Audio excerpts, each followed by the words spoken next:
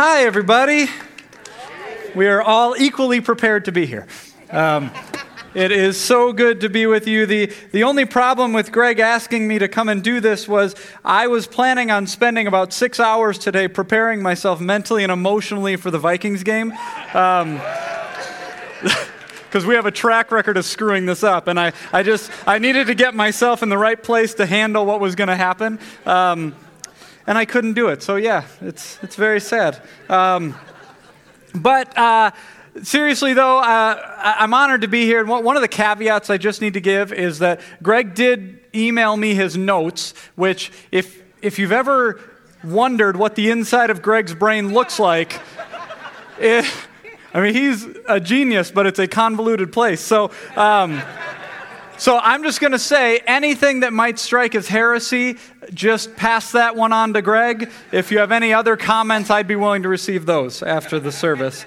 But we are diving into our next week in our Next Level Relationship series, which for me has been really fun. The last week was a great start. Greg started us off, and we're looking at this metaphor of moving because we believe that all relationships are moving somewhere. You're either moving closer or you're moving further away. You're either becoming more intimate as friends or you're becoming less intimate as friends. And so last week, Greg, he kind of went on excitement over diagrams. So I want to show you a few diagrams just as a review. The first one is that to explain that we all have this God-shaped hole in us. And it's this hole that is specifically designed for God to fill. And the design of God is this next diagram, which is that the life, the love, the joy, the peace of God would flow from God to us. And then when we are in relationship, we exist in relationship in an overflow of what God has already given us. But if you're anything like me, sometimes you don't quite get all that life from God. And to the degree that we don't get that life from God, the picture looks like this, which, as Greg talked about last week, it just means we suck. Which means we suck life from status, from wealth, from fame, from good looks, from how people think of me, from appearance. All these different ways that if I'm not getting my life from God, I start being a drain and a leech on other people to try and get the life that I'm supposed to get from God, but I'm not getting it, so I need to get it somewhere. And so this week, we're going to be looking at our movement is moving deeper. So it's about moving deeper into relationships that are more vulnerable, that are more honest, that are more authentic, that are more real. And one of my favorite authors is a woman named Brené Brown. Any Brené Brown fans? Woo! All the shameaholics in the room. So Brené Brown talks about vulnerability, and she says that vulnerability is about uncertainty, risk, and emotional exposure. And who doesn't love all three of those things?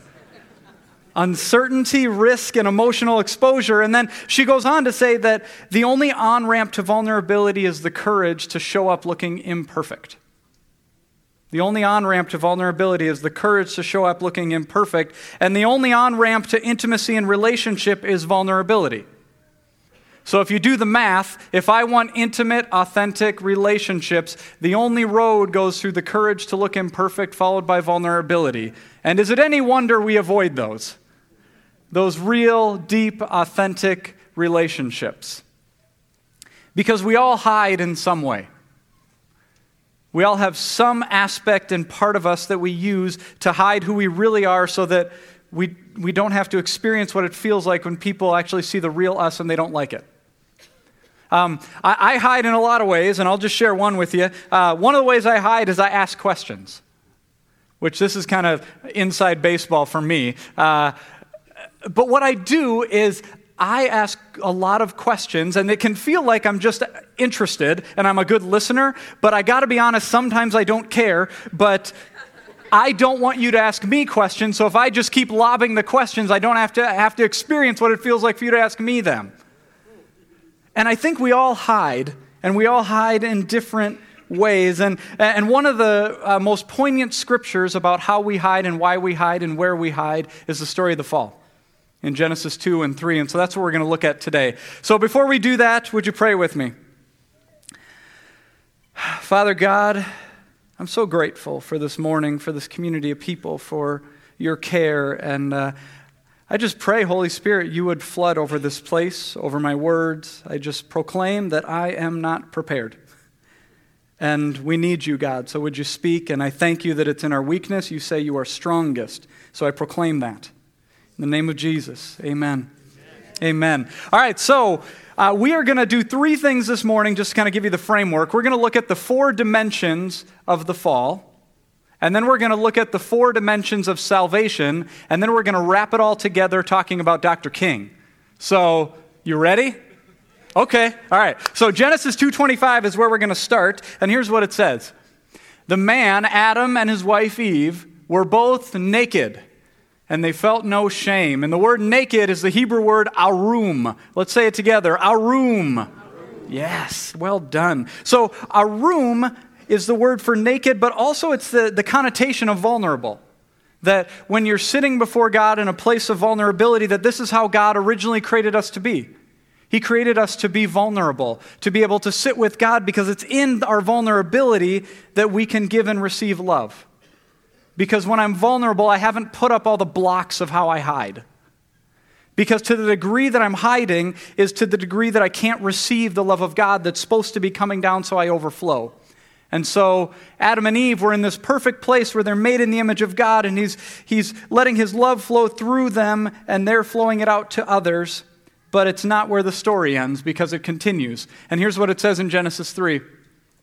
Now the serpent was more crafty, which is also the word arum, than any other wild animal that the Lord God had made. And he said to the woman, did God say you shall not eat from any tree in the garden? And the woman said to the serpent, well, we may eat the fruit of the tree in the garden, but God did say, you shall not eat the fruit of the tree in the garden, fruit of the tree that's in the middle of the garden, nor shall you touch it, or you will die. Now, Greg has talked a lot about this passage, and I want to kind of take a little different spin on it by focusing on the wordplay that's in here, because in Genesis 2:25, the word for naked is arum. And in Genesis 3:1, the word for the craftiness of the serpent is arum. Which I think that there is something going on here that hints at a key aspect of what it means to live a vulnerable life. Because there are 2 types of arum.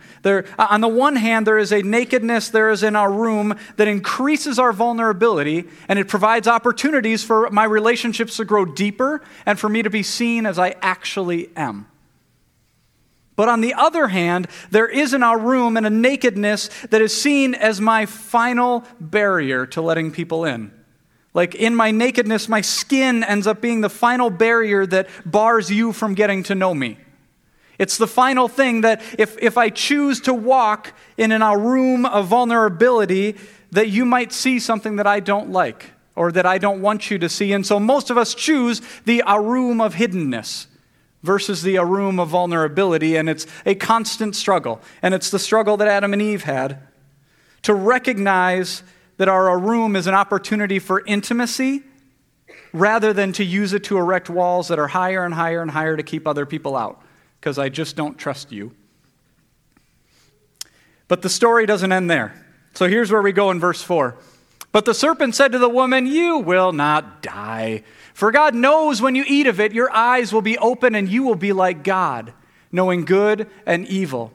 So the woman saw that the tree was good for food and that it was a delight to the eyes and that the tree was to be desired to make one wise. So she took of its fruit and she ate. And she gave some to her husband who was with her, and he ate. Then the eyes of both of them were opened, and they knew that they were arum.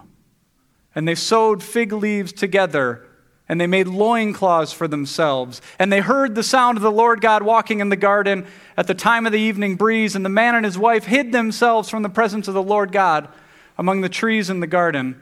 But the Lord God called to the man, to Adam, and said to him, where are you? And Adam said, I heard the sound of you in the garden. I was afraid because I was naked. I was arum, and I hid myself. We have the option to choose the arum of vulnerability or the option to choose the arum of hiddenness, but I can't have them both. And when we choose the arum of hiddenness, the shame starts coming in. That I'm not being real. I'm not being who I said I was. I'm not enough.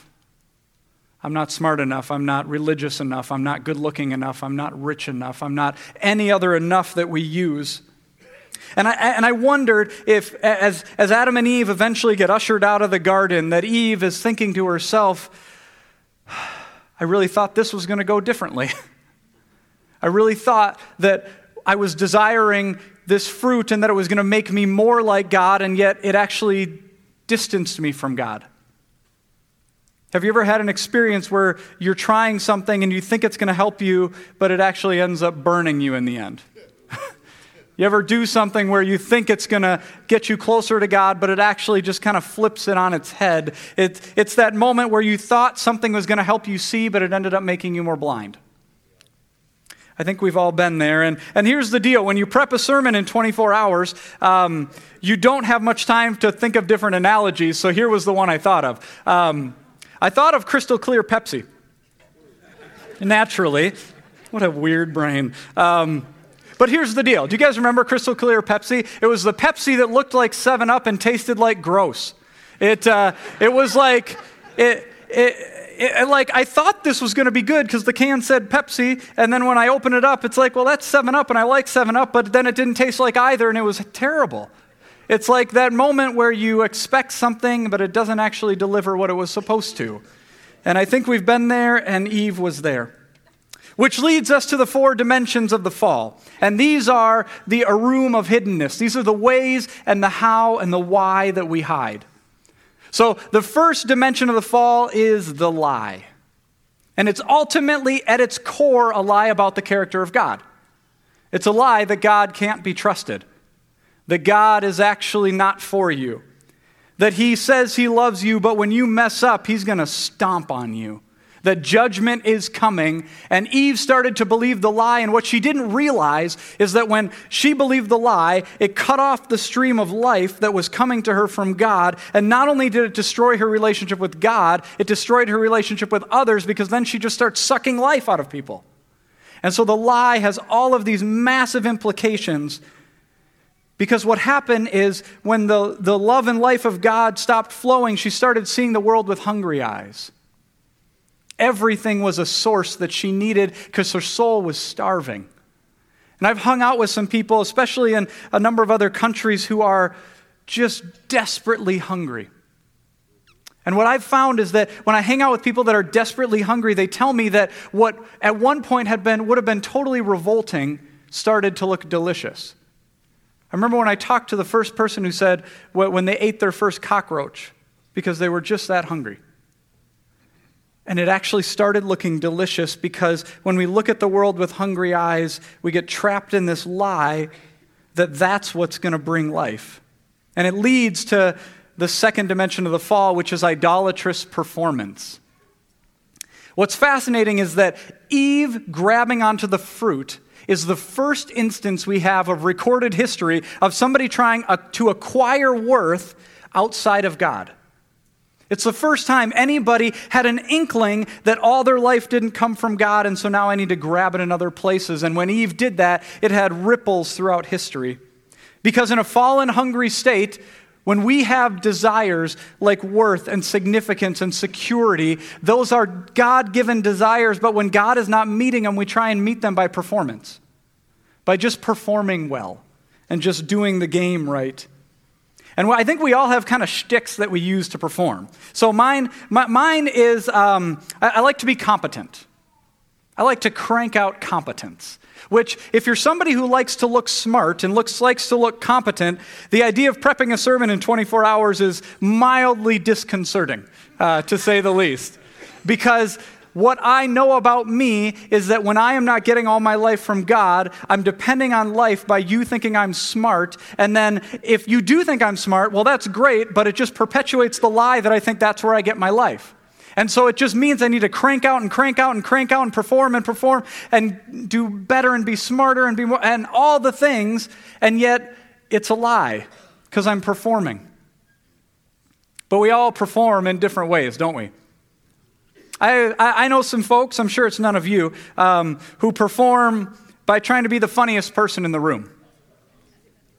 Or people that perform by trying to be the most religious person in the room. or trying to be the wealthiest person in the room, or trying to be the person that just is right about everything, the perfectionist, the one who just, they've never run into a question they didn't have all the answers for. But the danger is we're never actually known when we do that. Because the only version of me if I'm cranking out competence to perform is the version that I put out. Because I'm not sure if you actually knew me, you'd be okay with me. And I think that's the core root of it all, which leads to the third dimension of the fall, which is hiding. Because if I'm not sure you're okay with me and I need to perform to get you okay with me, then I'm going to hide the parts of me that I don't think you can handle. The part of me that I don't want you to know. And for Adam and Eve, it started out by physically hiding, but then it was hiding behind accusations. Because God came to Adam and said, well, why'd you eat the fruit? And Adam said, well, she gave it to me. It's great marital advice. And then God came to Eve and said, well, why'd you eat the fruit? And she said, well, the serpent gave it to me. And I think the reality is that we all hide behind accusations to some degree. It's, well, why'd you do that? Well, everybody's kind of doing it, or it's like we just fit into the hiding by lying and accusing. And I've often wondered, why didn't Adam and Eve just come clean? We could have just avoided this whole fall thing. And if God comes up to Adam and Eve and says, well, why'd you eat the fruit? And they said, oh, yeah, sorry, we knew you said no, our bad. But the reality is that in order to keep up the hiding and keep up the performance, you can't come clean. Because all of the junk and the garbage that is the shame underneath that then starts coming out too. And if I'm living in the place of hiding and shame, I can't deal with that. That if I'm trying to crank out competence, it's because I'm hiding insecurity. Or if I'm trying to crank out humor, it's because I'm hiding the fear that's underneath that. Or if I'm trying to crank out being the most religious person in the room, it's because I'm so scared of my doubts that I'm not sure I believe any of this. And so we crank out the performance, and we're not actually known. And eventually it leads to the fourth dimension of the fall, which is death. And as Eve quoted God in the passage we read, in the day that you eat of the tree, you will die. And now it doesn't say I will kill you, because sin throughout Scripture is organic in nature, that sin has its own consequence. That when you walk in this way, and if you say to the God of all life and the God of all love, I don't want to have anything to do with you, the only place to go is death. And so the fall moves us in this place of lying, to performing, to hiding, to dying. Let's close in prayer. Which leads us to my two favorite words in the New Testament. But God. But God. But God. It is the great reversal in Scripture. That while we were yet enemies of God, He actually showed up, and we're going to look at it in the four dimensions of salvation. But this is the arum of vulnerability. This is the path to vulnerability. This is the path to relationship that is authentic and real. And I'm going to blow through these kind of quick, so try and stick with me. So the first one is that truth dispels the lie. That the lie is about the character of God, and Jesus said, I am the way and the truth and the life, because if I want to know what God looks like, I look at Jesus, and He reminds me that God is not vindictive. God is self-sacrificial, other-oriented love. And to the degree that I'm paying attention to Him, the lie gets broken. So I focus on the truth so that the lie is broken down.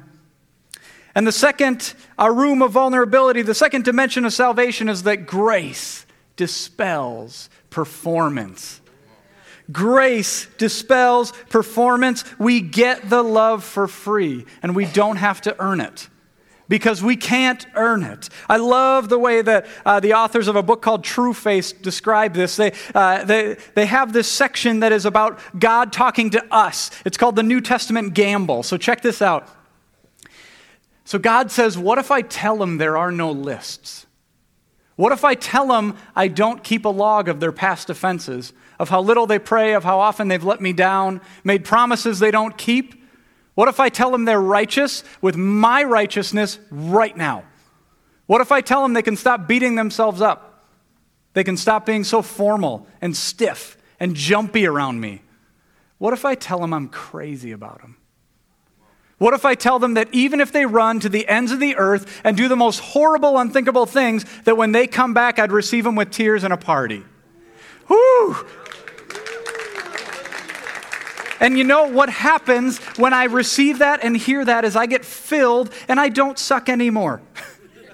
I have indescribable worth. There are no ifs, ands, and buts about it because I get to receive what God gives me and I don't have to live out of what you guys think of me. I don't have to do it. It's one of the reasons I love this community at our church called The Refuge, which, amen. So if you didn't know, the tagline for The Refuge is a community of grace and truth. Because we all need communities where the truth dispels the lies and the grace rebukes performance. And if you do not have a community where the truth is dispelling the lies running through your head about who you are and who God is, and if you do not have a place that reminds you don't have to perform to be okay, check out The Refuge. It's a good place. Where am I? Okay, which leads me to the third part of the dimension of salvation, which is that vulnerability dispels hiding. Because everything is settled on the cross, I don't have to worry about it. I can be honest with you and not fear what you'll think of me. Because there are no points for having it together. There are no points for having it together. You don't get extra crowns. It's just, we get to show up as we are with God. And the caveat is that the level of vulnerability should match the level of your relationship. That there is such a thing as TMI. There is such a thing as oversharing. And it's not necessarily because it's rude. It's because our bubble where we protect ourselves behind our hiding and our performing is such a dangerous place to let somebody in, because when they burn you, how high are those walls going to go up next?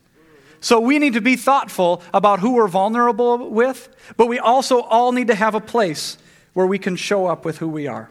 Amen? Amen. Which leads us to the fourth dimension of salvation, which is that life and wholeness dispel death. Life and wholeness dispel death, because I don't have to worry if this part of me that I'm this thoughtful and this intelligent and this creative part of me, I don't need that to make you feel like I'm okay, because I get all my life from God. And I overflow, and I give you what I got, and if you don't like it, I'm sorry. And it's the same with all the things that we use to just crank out competence, to crank out humor, to crank out religiosity, any of those things that to the degree I get all my life and wholeness from God, I don't really care about what you think. I'm interested, but it doesn't control me. It doesn't tell me who I am. So we're going to try and apply some of this. And because I told you that I hide behind questions, I have some questions for you. So in all our relationships, what would it look like to be more honest, to go deeper in those relationships? And if you're real, if we're real, what are we hiding? What are we hiding and why? What are we afraid will happen if we speak the truth? James 5:16 says that we are to confess our sins, and when we confess our sins, we will receive healing. And yet sometimes the prospect of healing is not enough to get us to be honest and to get us to be truthful.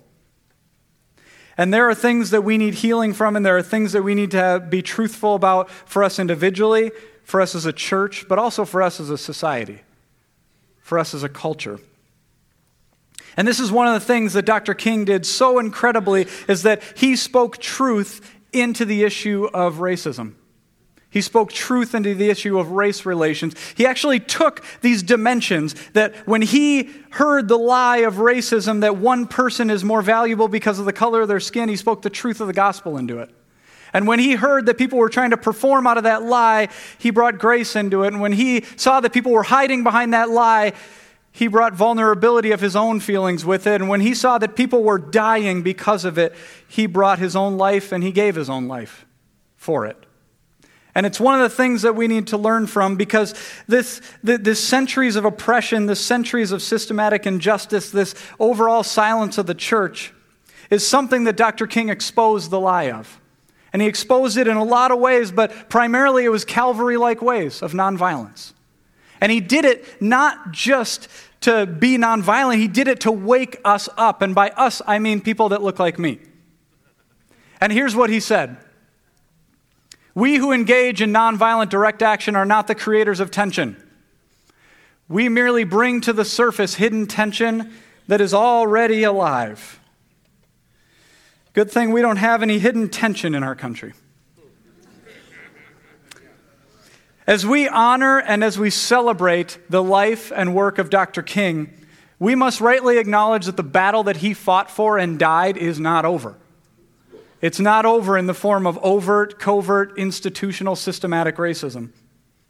Now, as a church, we acknowledge there are hundreds of gradients of ambiguity when it comes to partisan nature of the political world. And as ambassadors of the kingdom, we don't have a responsibility to speak into how the political system works.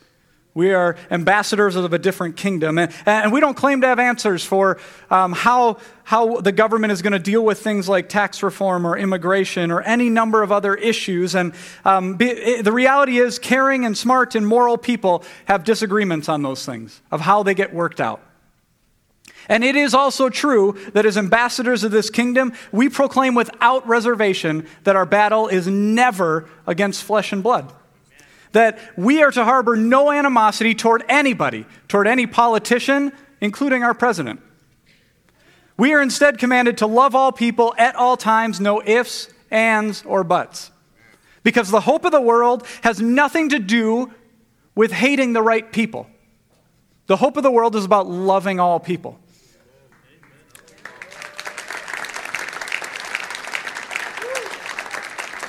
But at the same time, it is our responsibility as ambassadors of this kingdom to declare what is and is not consistent with that kingdom.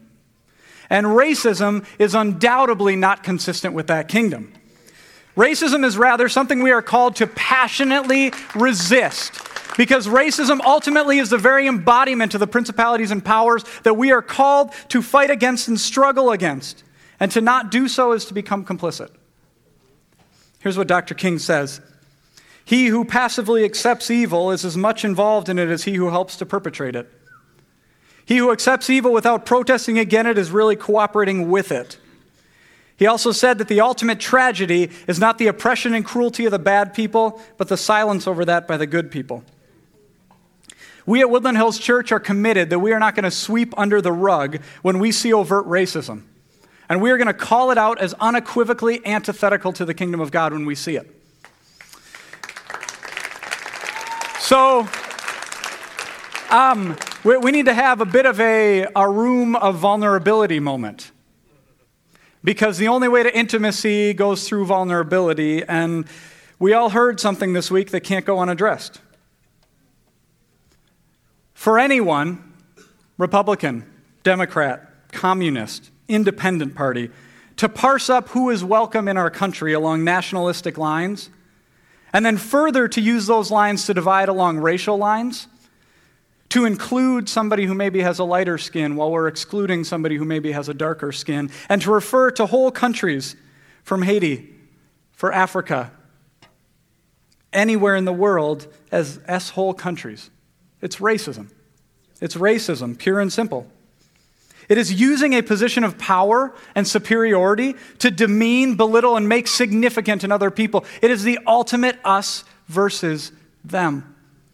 And the reality is, it does not matter if it comes from a Republican, it doesn't matter if it comes from a Democrat, it doesn't matter if it comes from a communist, it doesn't matter if it comes from an alien. It is racism. And it is our job as kingdom people to fight against it in any way we can, and it flies directly in the face of the God revealed to us in Jesus, about whom his original disciples said of Jesus, "Can anything good come from Nazareth?" Jesus' own hometown.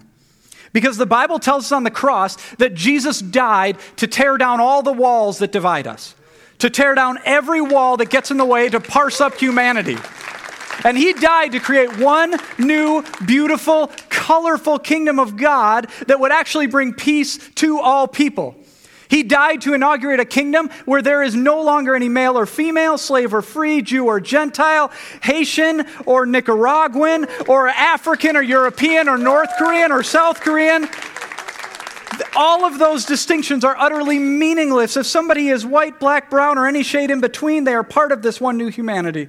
And in Christ, all those distinctions are meaningless. And the truth is, in light of Christ, we have to proclaim there is no such thing as an S-hole country. For God is the Lord of every nation and every people and every group, and there is nothing that changes that because everybody is made in the beautiful image of our beautiful God.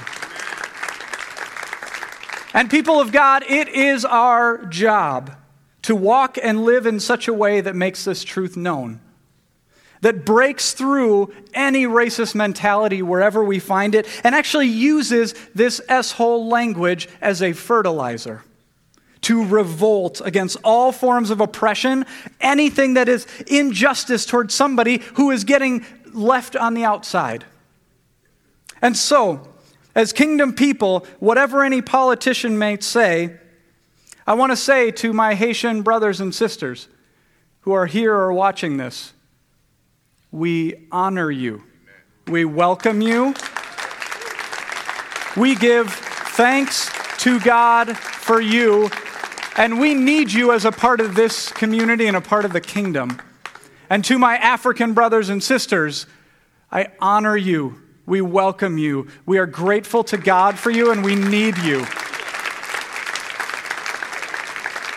To my brothers and sisters from El Salvador, we honor you. We need you. We are grateful to God for you, and we welcome you. And to my Norwegian brothers and sisters, we honor you. We welcome you. We give thanks to God for you, and we need you. Because to the degree that we sweep things under the rug, we actually fall into the lie. And the lie continues, and the performing continues, and the hiding continues, and the dying continues. Because there is a need for liberation for the oppressed and the oppressor. Here's how Dr. King says it, and it was read earlier, but it's so good. We must all learn to live together as brothers, or we will perish together as fools. We are tied together in a single garment of destiny, caught in an inescapable net of mutuality. Whatever affects one directly affects us all. And for some strange reason, I can never be what I ought to be until you are what you ought to be. And I can never be what you can never be what you ought to be till I am what I ought to be. This is the interrelated structure of reality. That if I am not feeling the pain of my brothers and sisters, then it's actually hurting us all. And these moments like this week, or these moments like Charlottesville, or these moments where another African American is unarmed and is shot, like these are moments where the iceberg comes above the waterline, but they are symptoms of something that my brothers and sisters of color experience on a daily basis. This racial fear, this mistrust, this bias, and it gets perpetuated and perpetuated because we don't know each other. We live in a room of hiddenness. And I think Dr. King would say the church is where that needs to stop. That the church is where that needs to stop, where we need to actually start beginning to build deep, trusting relationships across ethnic lines. And here's another quote from Dr. King. Somewhere we must come to see that human progress never rolls in on wheels of inevitability. It comes through the tireless efforts and the persistent work of dedicated individuals. And for folks like me, folks who would identify as white, I think it begins with three things. It starts by getting uncomfortable in conversations I don't want to have. It starts by unlearning my innocence because I am complicit. I have benefited from other people being pushed down. And it starts by me dying to whiteness as an identifier. Because whiteness is ultimately so insignificant compared with who God says I am. And to the degree that I use that as an identifier, it actually starts to separate us rather than unite us. And our job is to do everything we can so that this one new humanity actually looks and feels like one new humanity. And I'm willing to do whatever it takes. And for those in this room who are people of color, it means against all odds being willing to trust some people who look like me. Despite all the reasons you might have been given and all the valid reasons why you wouldn't want to trust somebody who looks like me, it means starting to walk towards each other more and starting to unite, because this is what it looks like to walk in the room of vulnerability, to show up as we really are, not as we should be, because we're never going to be as we should be. So, as we close, I'm going to ask that you would stand, and I'm going to invite our prayer teams to come up. If there's anything you could use prayer for, if there's something in those questions of what are you hiding, and you need to just get it out. There's confidentiality in these conversations. They'd love to have them with you. If you've never been introduced to this beautiful God who breaks down all the barriers, these folks would love to introduce you to him. So, like I do, I have a couple questions. Are you getting your life from Christ? Because to the degree that we are not, we end up sucking life from everybody around us, and we want to be people that get it all from God. And what would it look like for you to go deeper in your relationships, particularly with someone across an ethnic or a racial line? What would it look like to sit down and say, could you tell me your story? Or what would it look like to say, I heard all this stuff this week. What did you think about that? How did you process all that? Because we need to hear each other, because when we don't communicate with each other, we don't know each other. So my prayer for us, Woodland Hills, is that as we leave, we would manifest the one new humanity of God, and we would be filled with the love of God so that we walk out in the world flowing with the love of God and bring reconciliation and peace. Amen? Amen. Have a good week.